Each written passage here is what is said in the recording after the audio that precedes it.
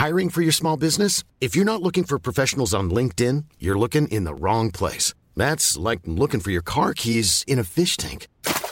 LinkedIn helps you hire professionals you can't find anywhere else, even those who aren't actively searching for a new job but might be open to the perfect role. In a given month, over 70% of LinkedIn users don't even visit other leading job sites. So start looking in the right place. With LinkedIn, you can hire professionals like a professional. Post your free job on linkedin.com/people today.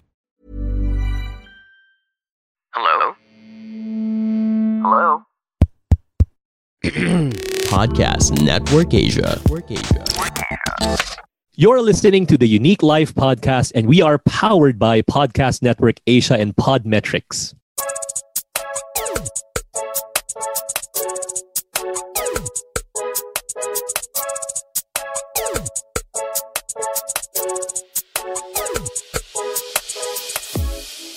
Hey, this is Jason Lo, and welcome to the Unique Life. I'm excited because a lot of people tell me that one of their favorite episodes is an episode with Charles C., a good friend, an entrepreneur. And this guy, he actually tried. He worked hard in his businesses, but for some reason, he wasn't able to experience a breakthrough. So I've known him for more than 10 years. I think parang magta 20 years na yata. So nakita ko when he was starting his businesses, the progress, it will have some sense of progress. And yet after a little, it will go back again. And it's hard for him until 2020, he actually was able to receive a major breakthrough. But on December 30, 2020, this is what happened to Charles C. God is good. God is good, Lord. I just pray, Lord, thank you for this experience. I just want to lift all glory to His Father. In Jesus' name I pray. Amen. That is a time when he lost his business. Nasunog yung kanyang warehouse. Everything wiped out. And he had to start from scratch. And all the years he worked combined, this was his major breakthrough, all to be taken away from him in just one night through that fire. But through that fire also, it built his character and challenged him to be a much better version of himself. So December 30, he was crying. 31, January 1, he had no choice anymore but to get back up again. And then January 2, he was packing again, starting again in a makeshift warehouse. So today, I'm gonna interview again Charles C. after a year to see where he is right now, because that time when I interviewed him, I think it's in episode 17, you will feel that he was still going through the motions because he was. Dahil fresh na fresh pa yon, hindi pa tapos yung mga problema niya. So, like to welcome Charles C. Hey brother, how are you? Hello Jason. Nako, Kuya Jason ba tatawagin ko sa'yo? So, sa'yo ang tawag ko Ninong. Wag naman. Thank you for having me back to your unique podcast. Thank you for accepting the invitation kaagad, no? And it's really funny because I didn't know you had that video. Yung nag-interview tayo before, 1 year had passed. Nalaman ko lang during a meeting and then napakita yung video doon. Parang wow, I was so amazed. Yun yung nangyari, you were praying. So what happened that time? Well, when I saw kasi nire-report sa akin yung ng tao ko na, so naabutan na tayo, no? I was throughout the traveling kasi I was staying in Quezon City, traveling to Bulacan at midnight. I was just praying, Lord, protect me my warehouse ko. Lord, alam ko naman sa'yo to, ganyan-ganyan, no? So yung nakita ko, pagdating ko dito, I know. Kasi I was in prayer at that time. So I know yung faith ko. Sobrang taas ng faith ko talaga dyan. So, Lord, hindi to accident. And na-remind lang ko, Lord, mabait ka. Ganyan. So, it was really test of faith for me at that time na kung ano yung magiging reaction ko, ano yung magiging response ko. And during that time, seeing the warehouse burning, no? So, I just, para magkaroon lang ako ng peace, I just prayed. So, prayer lang ako ng pray. Pray lang ako ng pray that time. So, yung ni-record ko yun, na time na, sa ko pagpa-pray ko to, naka-record lang. So, it's just one clip, 10, 12 seconds lang, no? So, no drama. I just lift up to the Lord yung mga etong nangyari, no? So, during that time was really a test of the heart, feeling ko, no? So, kung ano lang nasa loob naman ng heart ko, I just speak it out. Yun yung scenario that time. Yeah, so parang actually nakwento ko nga sa'yo, I had a speaking engagement 2 days ago. That was my closing. Pinakita ko yung video. Kasi sales yung audience eh. Tapos nabamroblema sila sa quota, of course kung may benta. And then seeing that video, parang nawala lahat yung problema nila. And they feel like yung problem nila is too small compared to that. And it takes a lot of faith, no? And siguro yung awareness lang to have that. Nakwento sa akin before, I don't know kung tama. Did that happen to your dad also? Yes. Okay. Sa kanya naman, dalawang beses siya nasunugan. No? So, yung nasunog yung tutuban, have you heard of that? I think early 2000s pa. Hindi late 2008, 2010 yata. Not so sure, no? Nasunog yung tutuban, yung business namin nandoon. Pero hindi naman major, no? So, kalat naman yung mga stores namin sa Divisoria. So, nasunugan siya. Tapos, nasunog din yung bahay namin sa Makati. So, that was 1993. So, yun yung pinaka-major na loss namin, yung nasunog yung bahay. Kasi, talaga, dream house namin yun sa Makati. And, in a snap, it's all gone one night. Ganun yun nangyari. This is not your house now in Makati, no? Ibang bahay ba to? Hindi na ako doon. Parents ko yung nakatira doon. So, same house, ni-renovate na siya ngayon. Okay. Wow. Yeah. And you were there when yung nasunog siya? Oo, I was 10 years old that time. No? Bata pa lahat kami. Yes. So, after that, we moved to Quezon City and the house was rebuilt. And your dad was also praying or something? Or... alam ko eh. May nagkwento sa akin eh. Yeah. Nakakatawa. No? In-interview siya sa TV Patrol. I forgot din kung ano yung sinabi. So, parang nakangiti siya sa TV Patrol. Nakangiti siya all that time yung nasusunog. Ibig sabihin ko, kasi dad ko was hindi niya pinakita talaga na growing up, na-feel namin na nag-worry siya sa pera. Okay? Pero alam naman namin kung ano yung capacity niya. Alam din namin kung gano'n siya kakuripot, gano'n din siya ka-generous. Okay? So, pero never niya pina-feel sa amin na, this is a big tragedy. No? So, meron siyang, alam na rin yata paano bumangon at that time. So, very forward-looking siya, how we would solve the problem.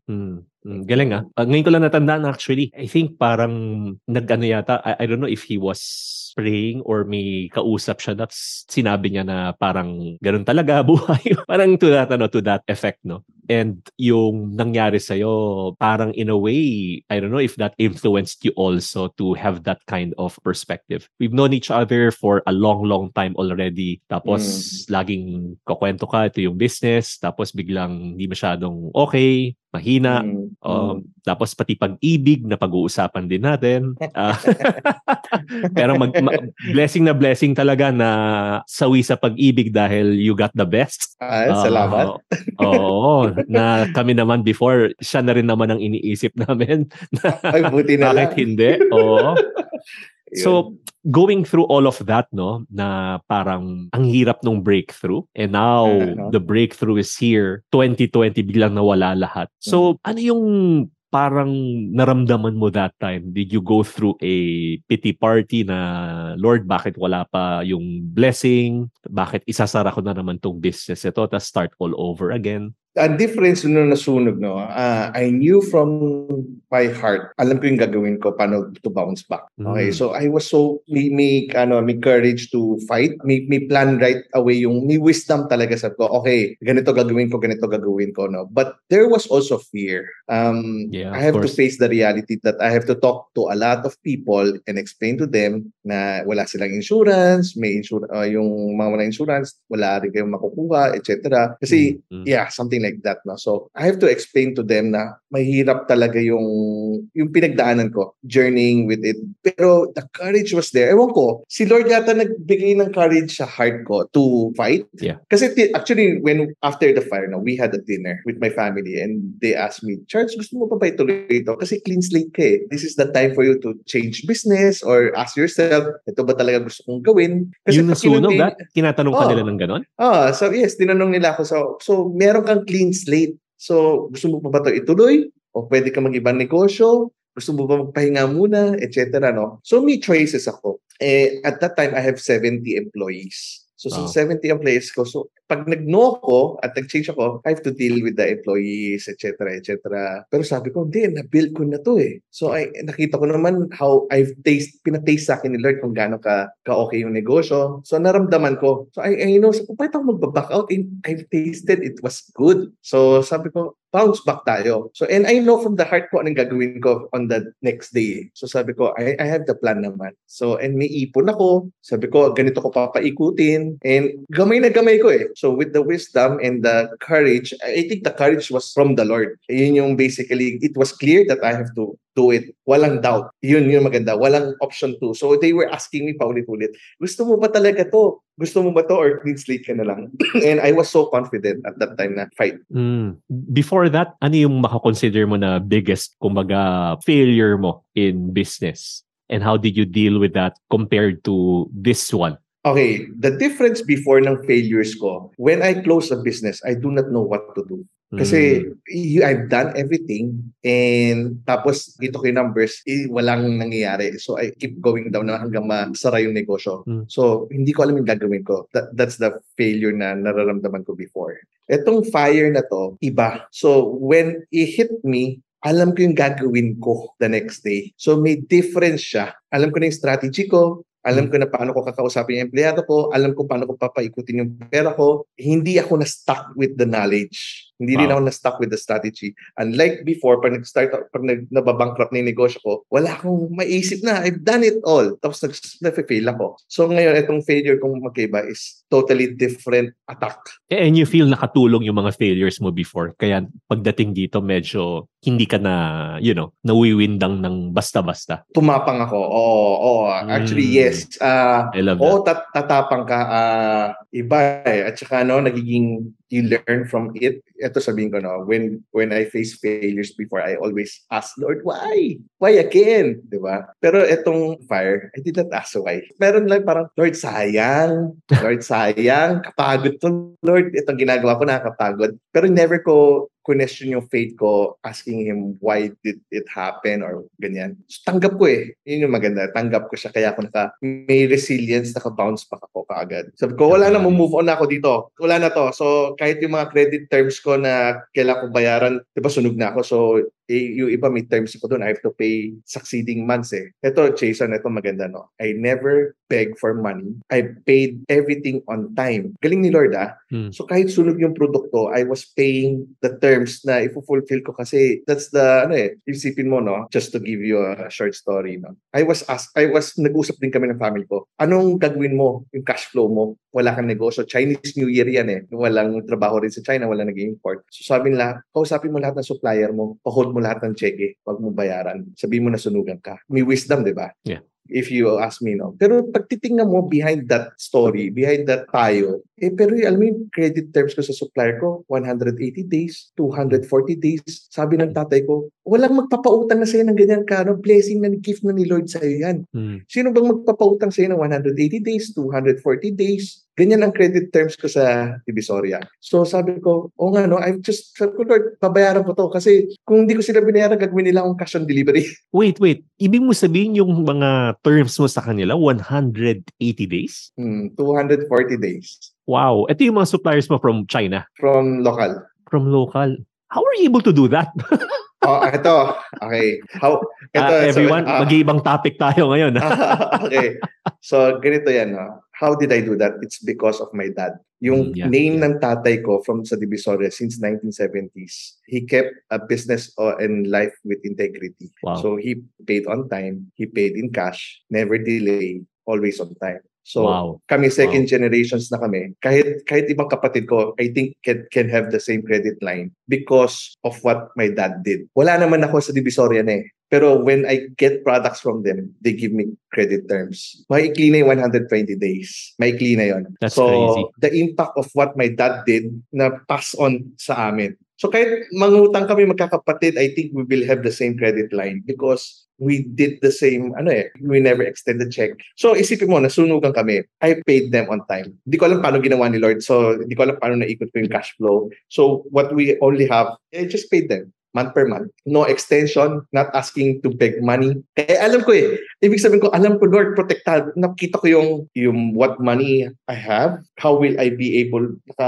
masusustain ko to for how many months? Paano ko mas sasahuran yung tao ko? Kasi sabi ko, I have to bounce back right away. Kundi, sayang yung pasahod eh. So, kahit zero income kami, walang cash flow, pinasahod ko yung mga tao. So, may ipon eh. Kaya nga sabi ko, Lord, na-taste ko yung goodness mo. That's why I know, kahit maubos ako, I know kaya ko mabawi to. Okay, so something like that. You know, ito yung nakikita ko, no? Kaya ngayon alam mo na kung bakit Ninong ang tawag ko sa'yo. No? Huwag gagawin. Una, I have I think it was my brother-in-law who said this, yung mga battle scars. Diba, pag may scar ka sa gera, astig ang dating mo eh. Pero merong pang mas matinding scar eh. Yung mga battle scars natin from our experiences. Sa negosyo, meron din tayong battle scars. So yung mga battle scars mo, naging matapang ka eh. Using that word, no? Ganun nun eh. Kasi sa negosyo or sa buhay, kailangan matapang tayo eh. Dahil may mga bagay na may encounter ka that are really difficult, the challenges, and sometimes yung tapang mo hindi pa nag-equate, hindi pa equivalent ng challenges, and you'll only be able to do that over time. Tapos pag merong isang bagay na bigger than you, hindi mo alam yung courage mo nandun na to match that challenge. And you become a bigger person in the process. And then the second, I love that, no? Kasi it's unheard of eh. 120 days. Sabi mo, no? 240 days? 8 months. My goodness, 8 months. Kaya nagnegosyo ko pa, parang ganun eh, no? Naawa ka sa supplier ko. Hindi siya magbibigay ng ganyan kung wala siyang relationship sa inyo. Right. Or yung parang utang na loob yung dating. So I think kaya yan ang dapat ituro ng mga parents sa mga anak nila, no matter what happens, take care of your name. Bible also talks about that, diba? A good man leaves an inheritance for his children's children. Hindi lang siya inheritance, pero yung inheritance rin ng kanilang pangalan. So that's a really a fantastic story, no? And then yung pangatlong nakita ko, yung sinasabi mong ipon. Dati ba yung nagnenegosyo ka, wala ka masyadong ipon, kaya pag na-bankrupt parang nandun na lahat? Or how were you able to fund it? Dahil ba yung business mo ngayon, it's better and more profitable? Okay, so ngayon, na-learn ko rin na pag nag-start out, sorry. But by the way, kaya ko to tinatanong kasi ako, yung mga experiences ko before, no? Yung mga nalugi, nawalan talaga kami ng pera. So yung pandemic, ready din ako. Kahit na hindi ako mag-work, I'm ready because of what happened in the past. So I wanna know your situation naman, paano mo siya napaghandaan, dahil mahirap paghandaan yung isang bagay na nasunog lahat at nawala, na wipe out ka. Yes. So because of the experience na rin at saka because of maturity, I think dati nung nag-start ako, all in. Mahilig ako mag-all in. Ang maganda, pag nag-all in ako, bata pa ako. So ibig sabihin ko, hindi naman gano'ng kalaki yung pera ko that time. Hindi naman milyon-milyones na isusugal ko or ganyan. So nag-start ako ng nag-start ako ng isang trading company, etc. So yung risk ko, maliit lang, kaya naman mabawi. So happy-go-lucky lang ako. Hindi ko rin alam, dati ang mga question ko pag nagne-negosyo, kailan magsasabi na stop na yung negosyo o kailan ko masasabihin mag-quit ako ng negosyo? Hindi ko alam paano sagutin yan noon. Okay, ngayon marunong na ako. Ibig sabihin ko, dati, very parang happy-go-lucky lang. Just kung ano binigay ni Lord, ganyan-ganyan. Very spiritual. Pag nagne-negosyo ako, walang wisdom paminsan. So hindi ako marunong mag-answer kung when to quit. So right now, and na-imagine ko, business is just a tool din. No? It's just a way na kung ginagamit ni Lord na channel to bless. For us to be a blessing to other people as well. No? So we get wealth in order to bless other people. Okay, so at the end of the day, nung na-realize ko na, hindi lang talaga, ibig sabihin ko yung marunong na may wisdom na hindi ito yung identity ko, na hindi porket success yung yung negosyo ko is tumataas yung identity, tumataas yung value ko as a person, hindi na. So marunong na mag-say no. So it takes time din, maturity. It's just a tool, it's just any other. We treat it like as a person din, pero we nurture it, pero hindi yan yung buhay ko. So if it takes time, maturity of the heart to know when it's time to let go. Mahirap din yan. Ano yan? Isang ibig sabihin nun, tumatanda ka na. Tumatanda medyo, na tayo. Tumatanda. Actually, sa tingin ko by age din yan, no? I think it's a learning process din. Wala namang mali. Pero in season and in time, you will realize that there is a time for everything. Yeah, especially if you have kids already. Parang ako personally, I would sacrifice everything for my kids. So now, you see na parang hindi pala ito yung pinaka-importante. Meron pa palang mas importante pa, and we want to, in a way, have clarity so that we're doing things you've mentioned. Tool yan so that we can pursue the greater things in life. Alam mo, ano nakikita ko ngayon sa'yo? Para kang, yung in-interview kita before 1 year ago, fresh na fresh yun eh. Yung nagsasalita ka, parang bawat sentence mo may goosebumps. So, ang difference ngayon naman, you have so much peace na parang wala kang problema. Although alam natin na ng lahat na you're expanding, there are more challenges. What I see is before para kang titira ng game-winning shot, hindi mo alam kung papasok o hindi. So, kinakabahan ka. Ngayon, parang na-shoot mo na siya. So, ngayon, parang nag-champion ka na, and then you're gonna defend your championship. Hiring for your small business? If you're not looking for professionals on LinkedIn, you're looking in the wrong place. That's like looking for your car keys in a fish tank. LinkedIn helps you hire professionals you can't find anywhere else, even those who aren't actively searching for a new job but might be open to the perfect role. In a given month, over 70% of LinkedIn users don't even visit other leading job sites. So start looking in the right place. With LinkedIn, you can hire professionals like a professional. Post your free job on linkedin.com/people today. There's never been a faster or easier way to start your weight loss journey than with PlushCare. PlushCare accepts most insurance plans and gives you online access to board-certified physicians who can prescribe FDA-approved weight loss medications like Wegovy and Zepbound for those who qualify. Take charge of your health and speak with a board-certified physician about a weight loss plan that's right for you. Get started today at plushcare.com/weightloss. That's plushcare.com/weightloss. plushcare.com/weightloss. Going back to our interview when you lost everything, nasunog lahat. So yung time na yon, without really knowing na now magdo-double yung business mo, lalaki pa, now you have more opportunities. So can you go back to that time na pinagdadaanan mo siya?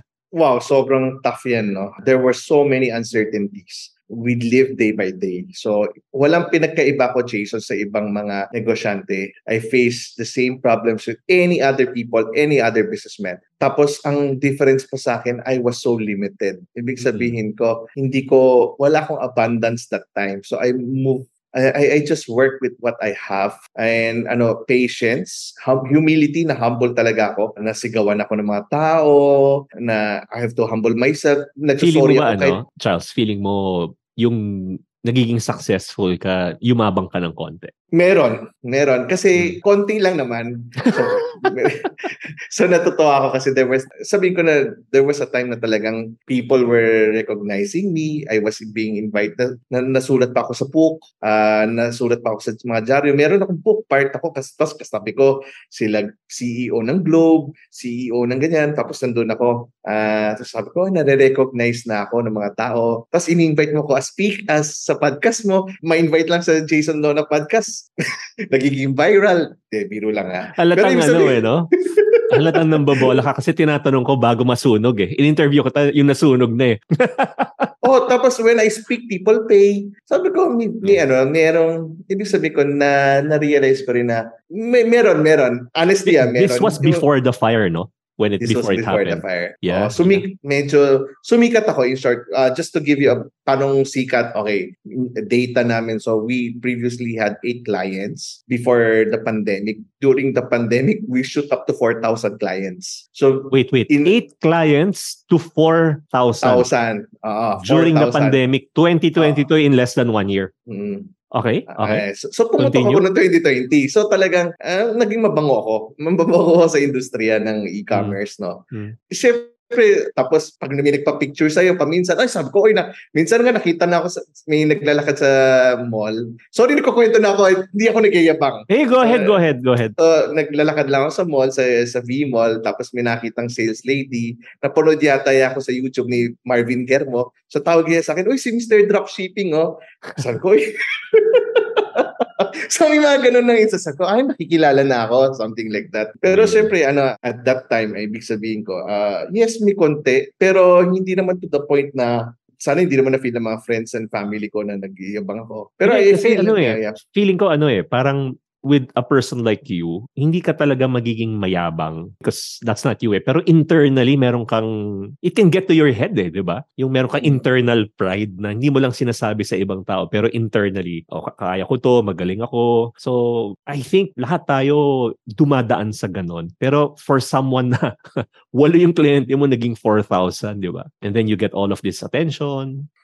Tapos sabi mo kasi, hinumble ka. So yung yabang na yon parang while you were going through it, what made you say na you were humbled by God when the fire happened? Yes, comparing my heart now and comparing it to early 2020s, magka-different. So, hindi ko nasabi sa'yo na but right now, my heart is totally surrendered to the Lord. Hindi lang surrendered, ibig sabihin ko, Lord, you lead me where you want me to go. Ganun na yung scenario. Dati, parang, Lord, business partners tayo.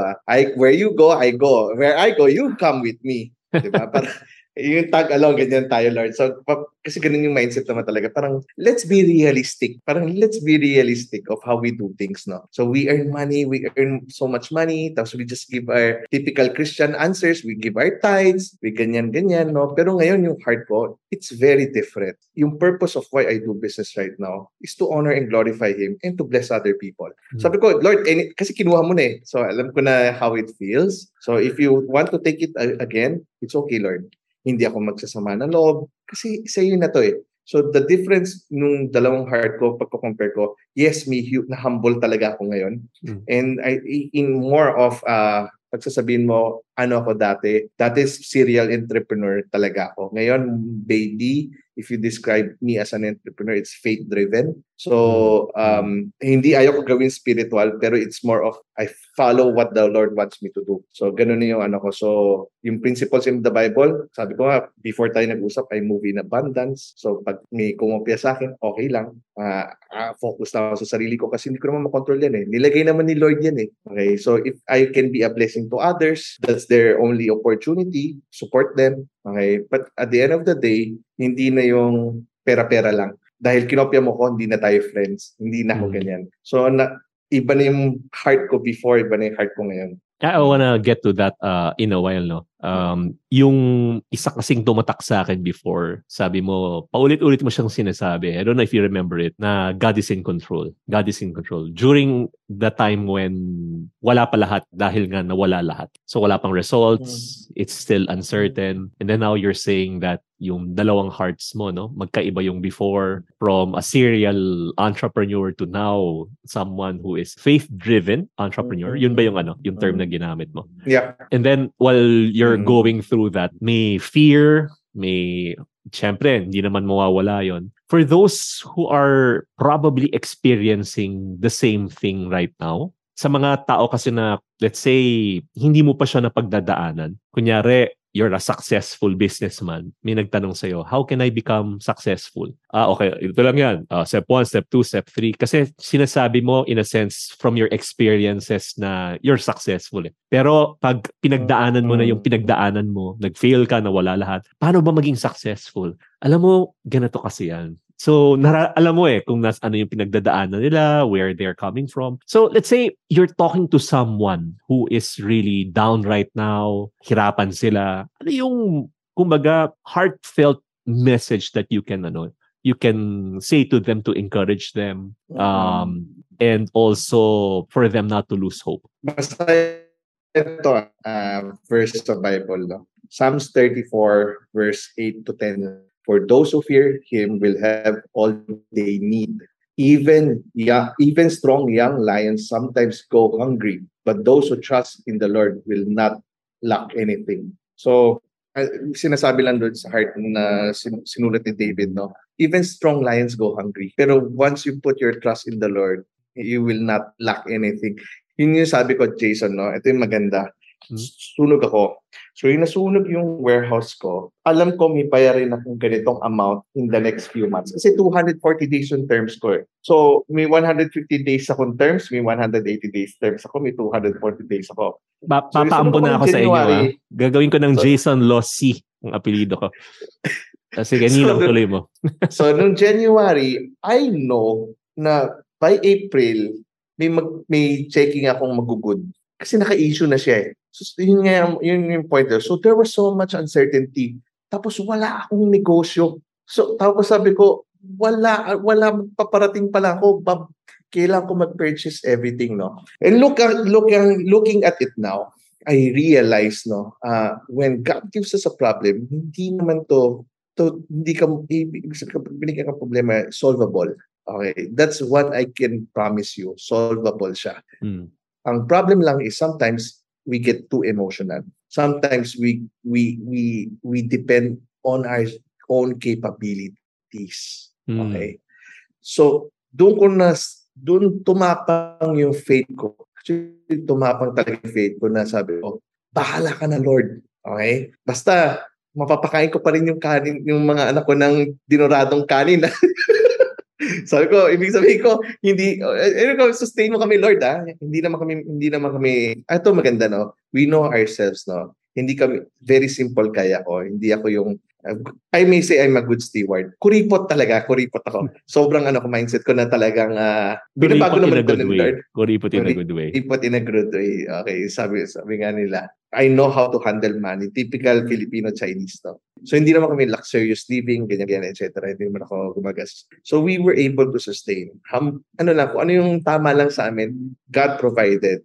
So, yan, until now, amazed ako of how kasi ganito lang ako. Maraming strategies when doing business. So, may 240 days ka. Anong pwede mo gamitin na credit? So, how can you maximize those terms? Bayaran mo lang, utang ka ulit, bili ka lang ng goods, ikutin mo lang. So maraming ways of how doing it. Kasi matagal naman eh. Pag nakita mo naman yung market, nung binenta mo siya, mabilis yung ikot ng pera. Pero unrisky lang. Siyempre, sagad-sagad ka yung cash flow mo. Pero may wisdom naman binibigay sa'yo si Lord eh. Sabi ko nga, when I humble down, nakita ko yung fear ni Lord. Lord, sa'yo pala lahat to. No? But because of that, sabi nga, godly fear produces wisdom. And wisdom produces wealth. So, sabi ko, at the end of the day, the next day, hindi ko naman alam kung sino magiging kliyente ko. Hindi ko na alam kung sustain ako. Basta, alam ko negosyo may ups and downs. That's for sure. And how do you react on those time and how do you react on those high time? So, ibig sabihin ko, huwag kang emotional pag nasa negosyo ka kasi talaga may ups and downs yan. So, kung na-down ka, how would you react? Si Lord naman yan at the end of the day. Si Lord naman, so you just put your faith on Him para hindi masyado emotional and very strong ka when you make decisions. Yeah. Yung sinasabi natin before, no? In religious circles or church circles, God is my partner. Pero if you will look at it, hindi mo naman partner si God eh. Si God yung may-ari din ng business natin. He owns everything eh. So if you know that God owns it, nasunog, Lord, nasunog eh. Anong gagawin mo ngayon sa business mo? And then we are just managers of His business. And of course, the resources that we are given. Gusto ko rin kasing maintindihan ng mga tao na parang we should not make excuses. Maybe you're listening to this, well, I'm not like you, I don't have the resources, I don't have that much terms. Ako, mas simple lang kami, ito yung negosyo ko, paano ko siya bubuhayan kung wala akong ngayon resource. Remember, Charles is also describing a business that's huge, which meant that he had more losses, more challenges, imagine from 8 to 4,000. Ilang tao yung kausap mo ng mga, di ba? Sinusupplyan nyo yung mga clients. So, I love what you said na wisdom The fear of the Lord, dun nang gagaling yung wisdom and through wisdom, that's where we can create wealth. So in whatever situation you are in, it's not really making excuses, but it's learning from our situation and knowing that we can only acquire wisdom if God is there with us in that situation. Hindi lang siya knowledge, no? Experiences, but a supernatural form of wisdom. Alam mo, kahit isang araw yata tayo dito, lahat, ang dami. I wanna ask you so many things, no? The thought process, what you were going through. It's a great case study na ano yung ginawa mo first week, second week, third week, fourth week, paano ka naka-bounce back again. But I want to ask this one question, babalikan ko yung sinabi mo kanina. No? You mentioned that may mga kumopya sa'yo before when you were doing the business. And I know that when you lost everything, there were also some groups who, in a way, copied the system and it affected your business. So, ano yung naging experience mo and how were you able to navigate those times even with these people? Siyempre, first human reaction talaga may battle scars, may sugat, no? So, it's a process na you have to learn and undergo experience. Kasi lahat naman ng negosyo, ito yung totoo, lahat ng negosyo na profitable, kung merong kokopyahin yan. Okay? Pero ito na-realize ko at the end of the day, no? Kasi nga negosyo ni Lord yan. Madali sabihin na negosyo ni Lord yan, pero minsan hindi natin maintindihan. There are times, ang isang bagay hindi natin naiintindihan, we tend to question it. Yeah. So when we tend to question it, ang nangyayari is sometimes hindi na yung reasoning natin is not ano pa tawag dito, is not so reasonable. Okay? So we nagkakaroon ng hurt. Well, yes. Pero pag titignan mo naman in a bigger picture, wala kang magagawa naman dyan eh. So sabi ko nga, but in the Bible, no, ang maganda dito, no, sabi ko nga, ang mission vision namin, God changes my mission and vision. Dati, ano ba talaga mission mo? Ano ba talaga vision ng company mo? So pag kinopya ka na iba, nagbabago ba yung mission and vision of why you do your business? Yan ang question sa sarili mo. Why do you do these things? Babalik din sa mga question na, ano ba talaga purpose mo? So if na-discarril ka sa purpose mo, it's not really your purpose. Kasi, ibig sabihin ko, yung in-entertain mo yung mga thoughts na alam mo namang yung sagot dyan is normal lang naman talaga yan sa lahat ng negosyo. Ibig sabihin ko, merong industry, kaya kami comparative ng mga competitors natin, etc., etc. So, just be reminded of why you want to do the business. So, kung nakadedicate naman yung business mo kay Lord, alam naman ni Lord na nandyan yung competitor. Alam naman ni Lord kung sino kokopya sa'yo next month. Alam naman ni Lord kung sino tutumba ng negosyo, sino mabubuhay ng negosyo, kano katagal yung lifespan ng negosyo natin. Hindi naman nasusurprise si Lord. Pero once you dedicate it to the Lord, na Lord, I know you are in control. So no matter what sino kumopya sa'yo or nawala man yung negosyo mo, it's okay. I work because you've placed me here, you've given me the responsibility. And this is not my identity. You are my identity. Yung mga kumapi sa'yo ng mga competitors are people, close to you. How are you able to, how does one manage it? Na, syempre, tao lang naman tayo. Sometimes we may feel betrayed or yung relationship, let's say, close friends kayo, nagkaroon ng lamat. So, in your opinion, ano yung best ways to manage a situation like that and yet still have a sense of parang, trying to mend those bridges that's supposed to be burnt already? Magandang question. Mahirap sagutin. The best answer that I can give is, basta ito lang yung never mong gagawin. Huwag kang magre-rebelde. Ayun lang. Kasi papasok talaga sa isip mo to revenge. Papasok sa isip mo na mag-rebelde ka sa Panginoon or sa tao, yun yung wag na wag lang gagawin. So maraming ideas papasok sa utak mo, maraming scenarios, pero yung unang hurt na response is magrebelde ka or bawian mo to. Okay? Yun yung worst case na thing. Kasi yun yung normal response ng isang tao. bawian mo yung hurt mo. Okay? I-solve mo yung feeling mo. So I think it's a common scenario. Hindi mo kakausapin yung tao, hindi ka mag-a-attend ng, sabihin natin, reunion ng family just to make a statement, or maglalabas ka sa media, magsasabi ka ng bad things about that person, etc., etc. No? So, yun yung never mong gagawin. Yun yung natutunan ko. Okay, so how do you deal with it? Healing comes in time. Diba? May time process naman yan. So, give it some time. Second, you just dig on the word. Kasi God will reveal day by day kung ano dapat yung response ng heart mo. So, yes, tinira ka. So, ano response mo? Bawian mo. Ganun lagi, di ba? Pero no, there's more. Isang araw, babay out din kita yung mga ganung perspective, no? Yeah. No, we move it. Sabi ko, the best message na learn ko dyan is move with abundance. So, love it. So if you move in abundance, you will have peace. Kasi at the end of the day, these things are not in your control. Pero if you move in abundance, ibig sabihin ko, you will just thrive. You will just see your purpose of why you're doing it. Very, very missional o yung negosyo mo. Alam mo naman kay Lord to. Okay? Si Lord hindi naman nagsabi na dapat bawian mo lahat ng bagay, no? Ang importante at the end of the day is how can you be redemptive? How can you bless other people? How can you show the love of Christ despite of these things happening to you? Very hard, very easy to say, hard to do.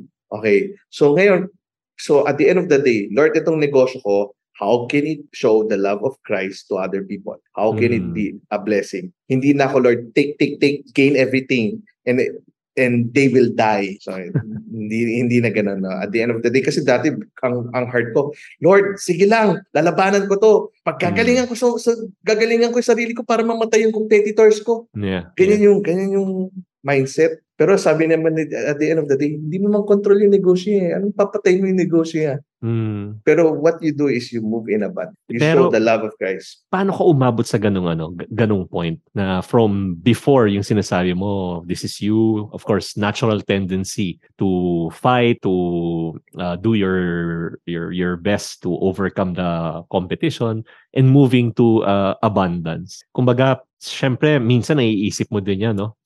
Seeing the challenges around you. But how were you able to move to that point where you chose and you decided, I will move in abundance? It's a journey. So, my heart, alam mo ganito, meron isang pastor na during the pandemic, nag-preach. Sabi ko, wow, ang ganda ng preaching niya. Sa Zoom lang to, sabi ko, I want that kind of heart. So, tapos 2 years ago, I was introduced. Actually, ito yung move by abundance. No? Narinig ko to sa podcast ni sino ba to? Yung engineer na Sky, si Slater Young. Okay. In-interview niya si Kenneth Copenpue. Just So ang tanong kay Kenneth Copenpue, sobrang dami kumokopya ng furniture mo. Okay. So how do you deal with it? Dinidemanda mo ba sila? Tanong ni Slater Young kay Kenneth Copenpue. And he said the word abundance. Kasi sabi niya, nabibless naman ako eh. Okay? So, and ano ba yung uso na line, yung parang the best way to parang ma-flatter is through imitation, something like that. I forgot. Ano ba yung word na yun? Sentence yan? You might know it, no? Yeah, but it's a saying. The best form of flattery is imitation. Yeah, something like that. No? So, sabi niya, he moves in that, may peace siya. And when I heard that, it struck something in me. Tapos when I talk to other people, to other businessmen in faith, they always say the word abundance, move in abundance. So sabi ko, shucks, yeah, ito yung nare-remember ko na something that I have to change in my heart. No? Pero I heard it from a podcast din. So, and I'm applying it now. And I see it's very different when I move in that perspective. Walang galit, walang hate, support pa paminsan. Ganun lang. Kasi wala eh. Wala ka naman magagawa eh. Wala ka magagawa. Planning for your next trip? Elevate your travel style with Quince. Quince has all the jet-setting essentials you'll want for your next getaway, like European linen, premium luggage options, buttery soft Italian leather bags, and so much more. And is all priced at 50 to 80% less than similar brands. Plus, Quince only works with factories that use safe and ethical manufacturing practices. Pack your bags with high-quality essentials you'll be wearing for vacations to come with Quince. Go to quince.com/pack for free shipping and 365-day returns. Yung energy mo napupunta sa bagay na hindi ka nakafocus tuloy sa business mo, napupunta sa bagay na, it's not productive at all.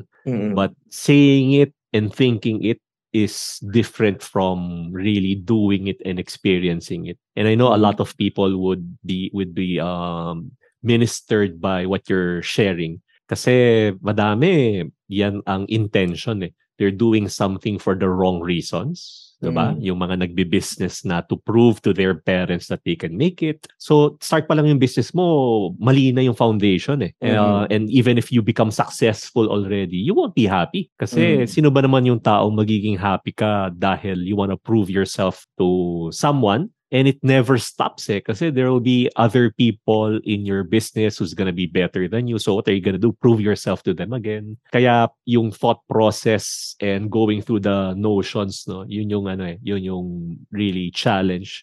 But understanding the foundations would be the solution to it. So ngayon, yung business from zero, 2020. What was the process? I heard, no? 2021, 2020. Parang laging sinasabi ni Simon Cowell sa American Idol na from zero to hero. Double siya. So, kung tatanungin mo ko, no, what I did is this lang, no? Basically, I work with what I have. So, kung ano lang yung pera ko, pinaikot lang natin ang pinaikot. And na-deplete yan, yung nag-start, yung 2020. Deplete yan. So, for example, ko 45 days wala kaming income because Chinese New Year, di kami makapag-import and sunog yung business namin. Wala kang mabibenta.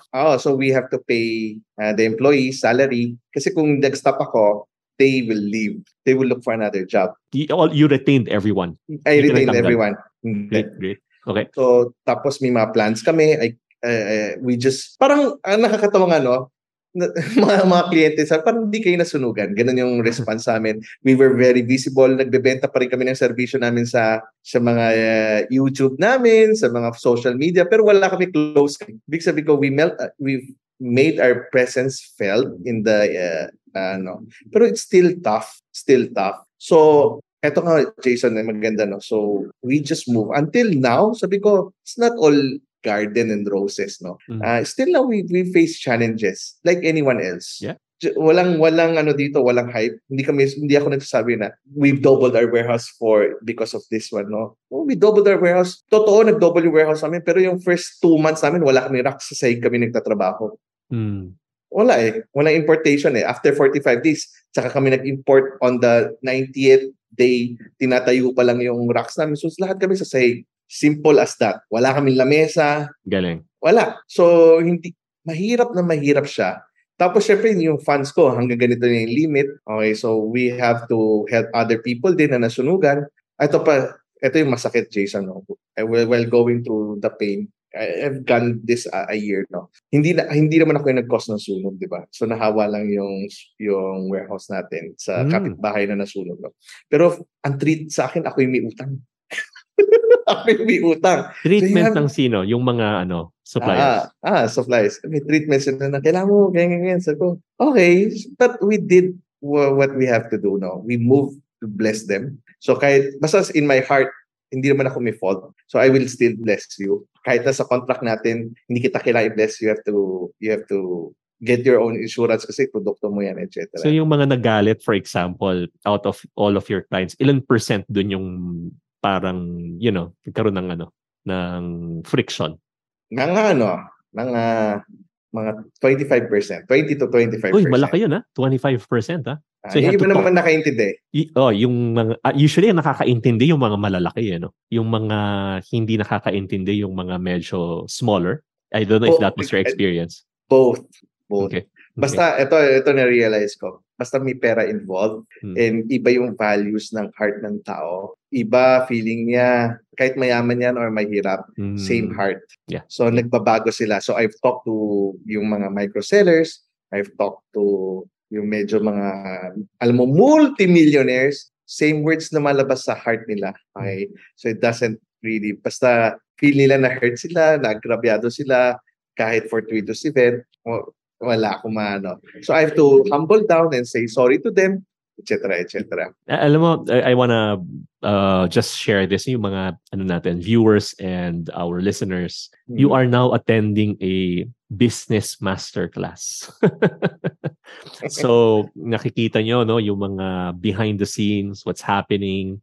Naglabas ako ng isang video sa TikTok. So I was able to gather yung mga statistic na ilan yung percent yung nade-depress na nagnenegosyo, masakit ang magnegosyo. Lahat kasi pag sinabing business, di ba? Parang heaven and earth, ito yan. Maraming mga, especially if they're trying to sell something. Pero masakit magnegosyo Business is not for everyone. Again, but the rewards would be really promising, that lessons that you will learn, it will be yours and yours forever. The experience, it's second to none. But that's reality yung mga hinaharap natin ngayon. So yung mga kausap mo ng mga tao talking about masterclass, paano mo sila kinausap?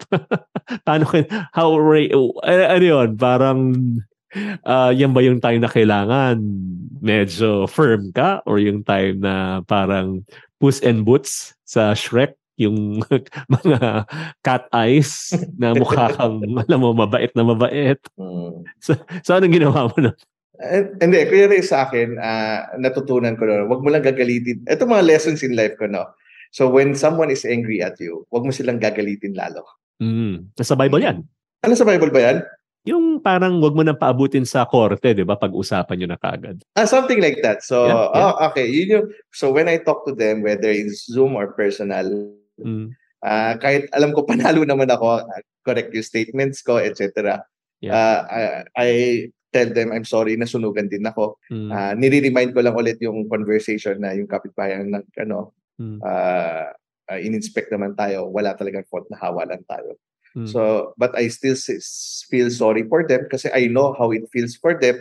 And ganun din, sabi ko rin, ganun din i-react ako initially para lang makiside ako. Kasi na-feel ko, ako rin naman may habol dapat sa kabila something like that. But I keep reminding them na sana after this conversation, ma-hi hello kita. Pero minsan iba talaga, hindi mo na ma-hi hello. Hanggang ngayon. Oh, meron. May iba. Iba pananaw. So that's why nga makikita mo, people have different values. Lalo yung mga kanegosyo mo na wala naman kayong relationship. Yan. So iba, medyo mahihiya pa sa'yo kasi may relationship kayo Pero may mga iba kaming nakanegosyo na wala naman, di naman talaga nila ako kilala So, minsan they judge me, etc. Well, it's okay. Ganun naman talaga life. Iba-iba yung pananaw. Hindi ko naman control yung tao. So, we have to deal with it and just move on. Nakaranas ka ng mga masasakit na salita? Nasigawan ka? Namura ka? Mura hindi naman. Okay. Kasi at the end of the day, gusto nila settle. Ako gusto ang words na ginagamit ko. Wala naman akong liability, so I will help you. Yeah, because it's their responsibility to insure it, diba? Exactly. So wala akong responsibility to settle with them. Ang approach ko is, I will help you. What help do you need? Ayan. So different perspectives kami, etc. So may side contract, very clear, may orientation. Wala kaming pagkukulang, yun naman yung maganda. But you have to face different points of view. You have to face different opinions. So mag-humble down ka lang talaga. Lahat naman nadadaan sa usapan Basta yan na-learn ko dati. Sabi ko, Jason, when I was talking to my brothers, sabi ko, shucks, takot talaga ako. Sabi ko, mumurahin ako nito. Sabi ko, mumurahin ako talaga nito. Nakita ko kasi how that person reacted. So, Lord, bigyan mo ko tapang. So, mga kapatid ko, kaya mo yan. Kausapin mo lang yan. Ganyan. Pero pag nandyan na talaga, minsan nanginginig na yung labi ko. Kasi iinis na ako. Pero, Lord, wag mo gagalitin na isang taong mainit ng ulo every time I talk to someone. So, may wisdom on that one. So, meron akong ka-meeting yung dating closing business namin. Kasi importante black and white. Tapos, you didn't promise anything. This is the business. Tapos, if it closes, this is gonna be both our liabilities. The problem kasi with others nang nangyayari, yung business na pinag-i-invest nila, hindi siya investment lang Parang inutang nila yung pera. So that's a different setup. So meron ako isang kausap, hindi ko makakalimutan to. Tagal ko na hindi pumunta ng Cafe Adriatico. Ito, yun yung last time. And this was probably parang 15 years ago yata. Di Okay. meeting kami, dami niya in order. Wala akong nakain. Nakain ko lang isang pirasong mani before the start of the meeting, tapos isang pirasong mani pagkatapos ng meeting. Tapos merong isang negosyante na nagpayo sa akin. Sabi niya, pagkakausapin mo yung mga investors, ito ang gawin mo. Isama mo yung misis mo para mas sila, mas, they will have empathy. Tama-tama, si Kat, my wife, buntis nung panahon na yun.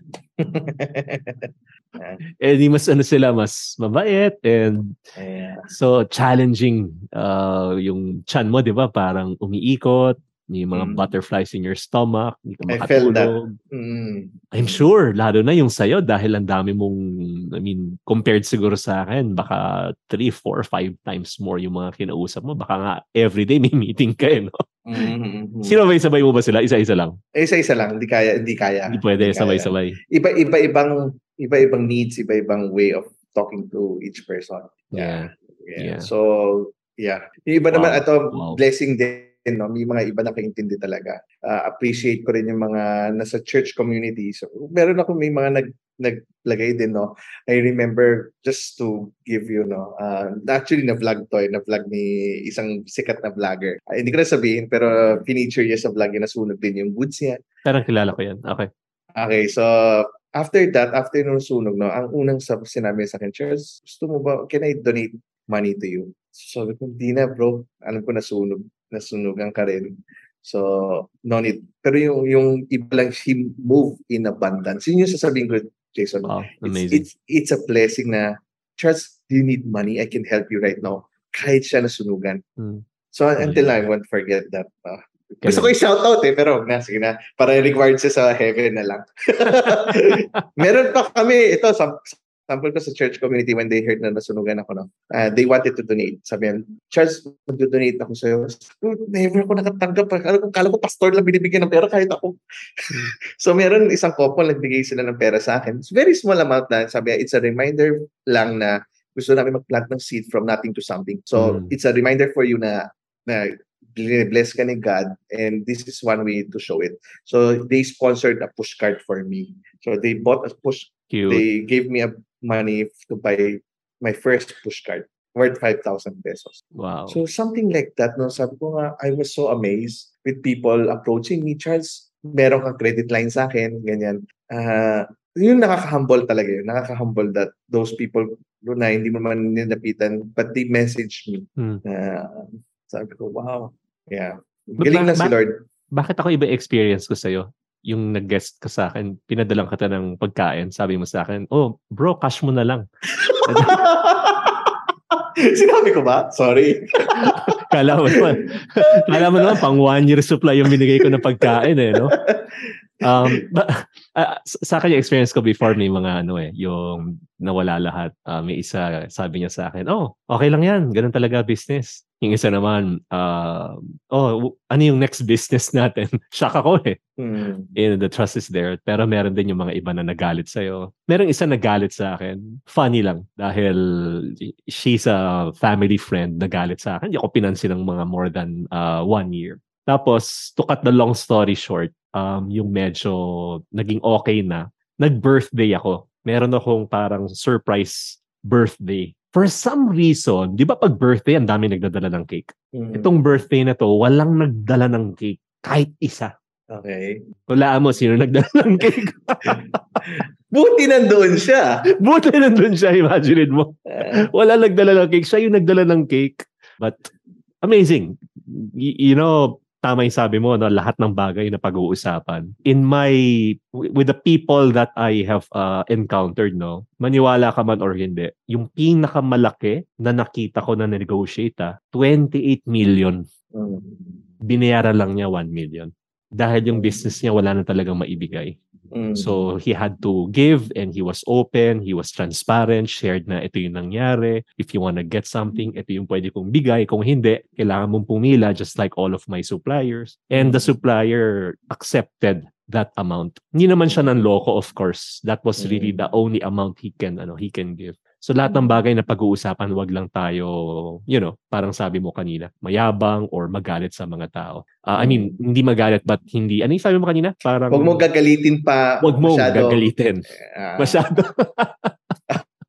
Huwag mo nagagalitin isang taong galit na. Parang gano'n. Huwag mo dagdagan pa. Yeah. And at Yeah. least, alam mong malinis naman ang konsensya mo.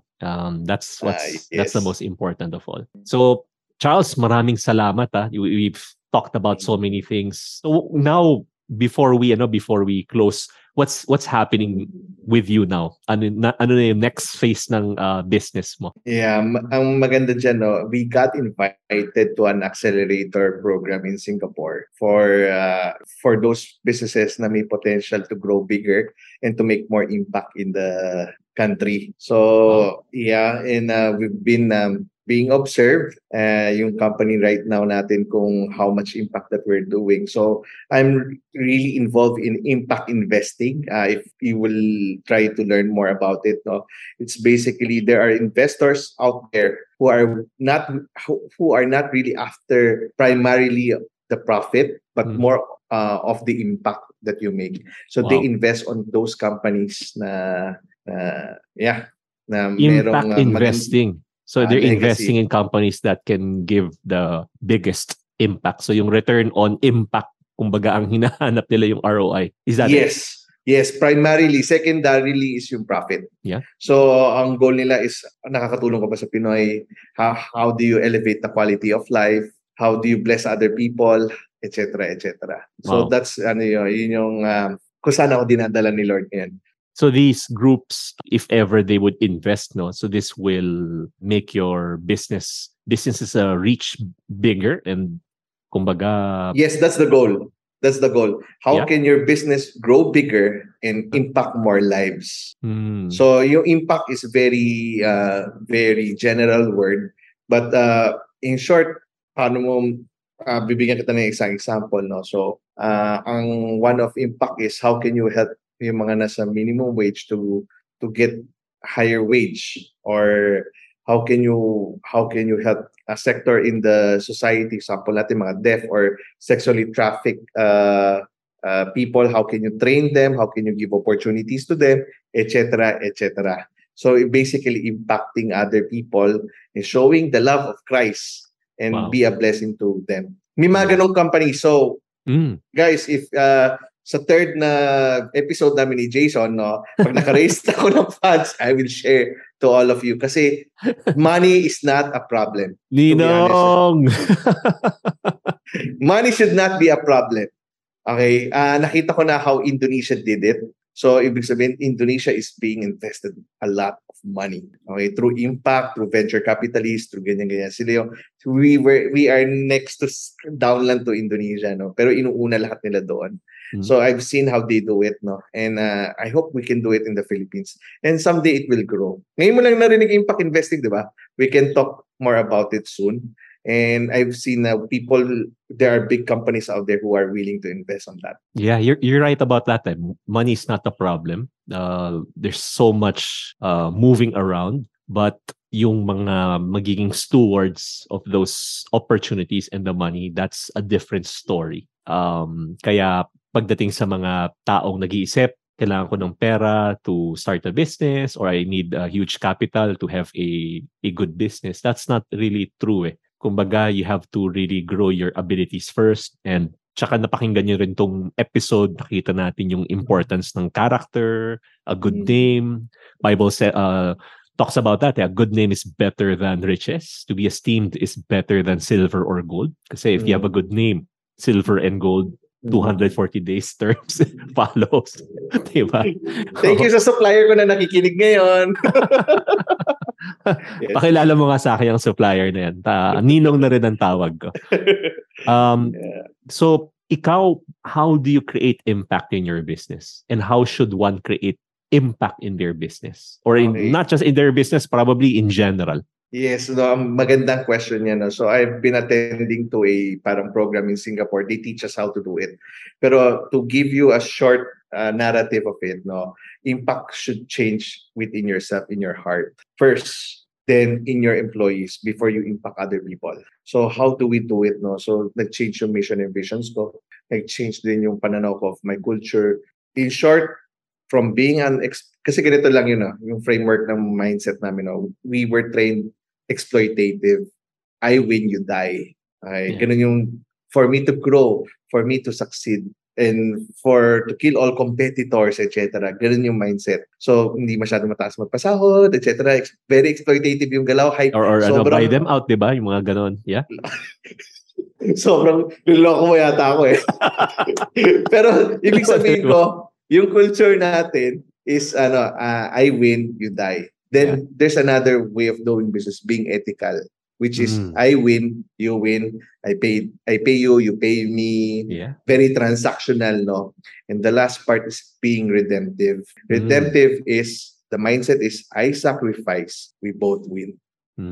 So it's totally different of just being ethical. You go beyond na yung out of control of being redemptive is trusting God. Lord, if you want me to do this, if you want me to bless my employees, if you want me to bless other people, so I have to sacrifice.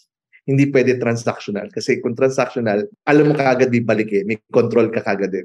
But being redemptive is surrendering your processes, surrendering your branding, surrendering your product, surrendering everything to the Lord and expect something na, Lord, you will bless me. This is contradicting to the marketplace studies or marketplace practices. But it's just relying, parang nag-tinights mo yung negosyo mo. Kasi pag pera tinatight sa atin, kontrolado pa natin eh, 10%.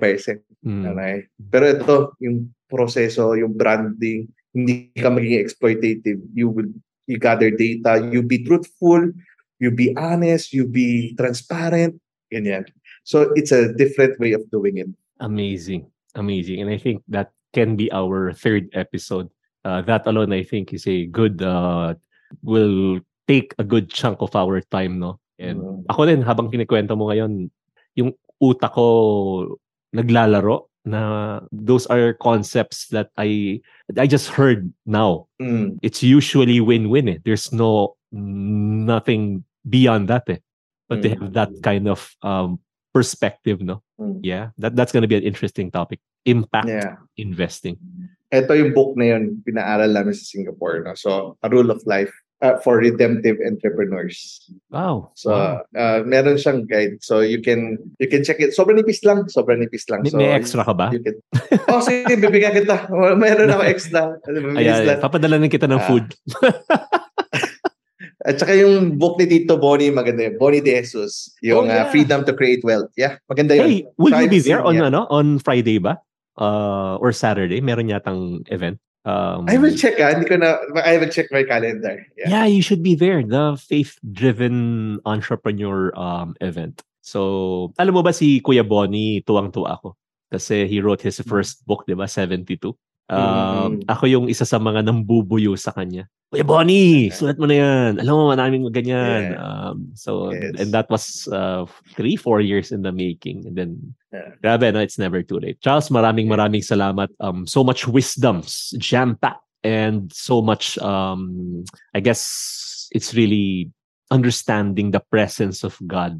Knowing how to move in the presence of God and knowing that God is in control, that God is not just your partner, God owns your business. And through that acceptance, you will also have the peace and the presence of God. Such an amazing time with you. Like before goosebumps. Ayun naman, mas goosebumps. Tsaka yung redemption story mo lang, no? From before and now. And I can't wait to interview you again. Maybe in a few months' time, in a year's time, where God is going to lead you next. Just amazing. Yes. So thank you, Jason, for your time. So I hope I was a blessing to your listeners. So much. Everyone, that is Charles C. Maraming salamat, the CEO of Dropify. CEO of what else? The other businesses? Stratquad.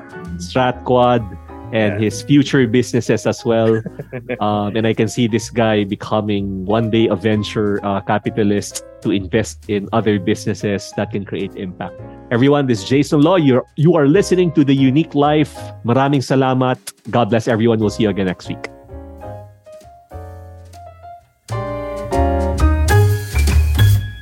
Hey, check out passionfruitph.com, our partner here in The Unique Life, Passion Fruit Marketing. So if you have any needs for your marketing or your passion projects, they are the people you should talk to. Want to unbox your full unique personality? You can grab a copy of my books, Unique, Unique Youth, and Uniquely in Love. Find them in my website, jasonlaw.com. That's JAYSONLO. You can also follow me in Facebook, Instagram, and Twitter so that we can keep in touch at Jason Law. See you in the next episode.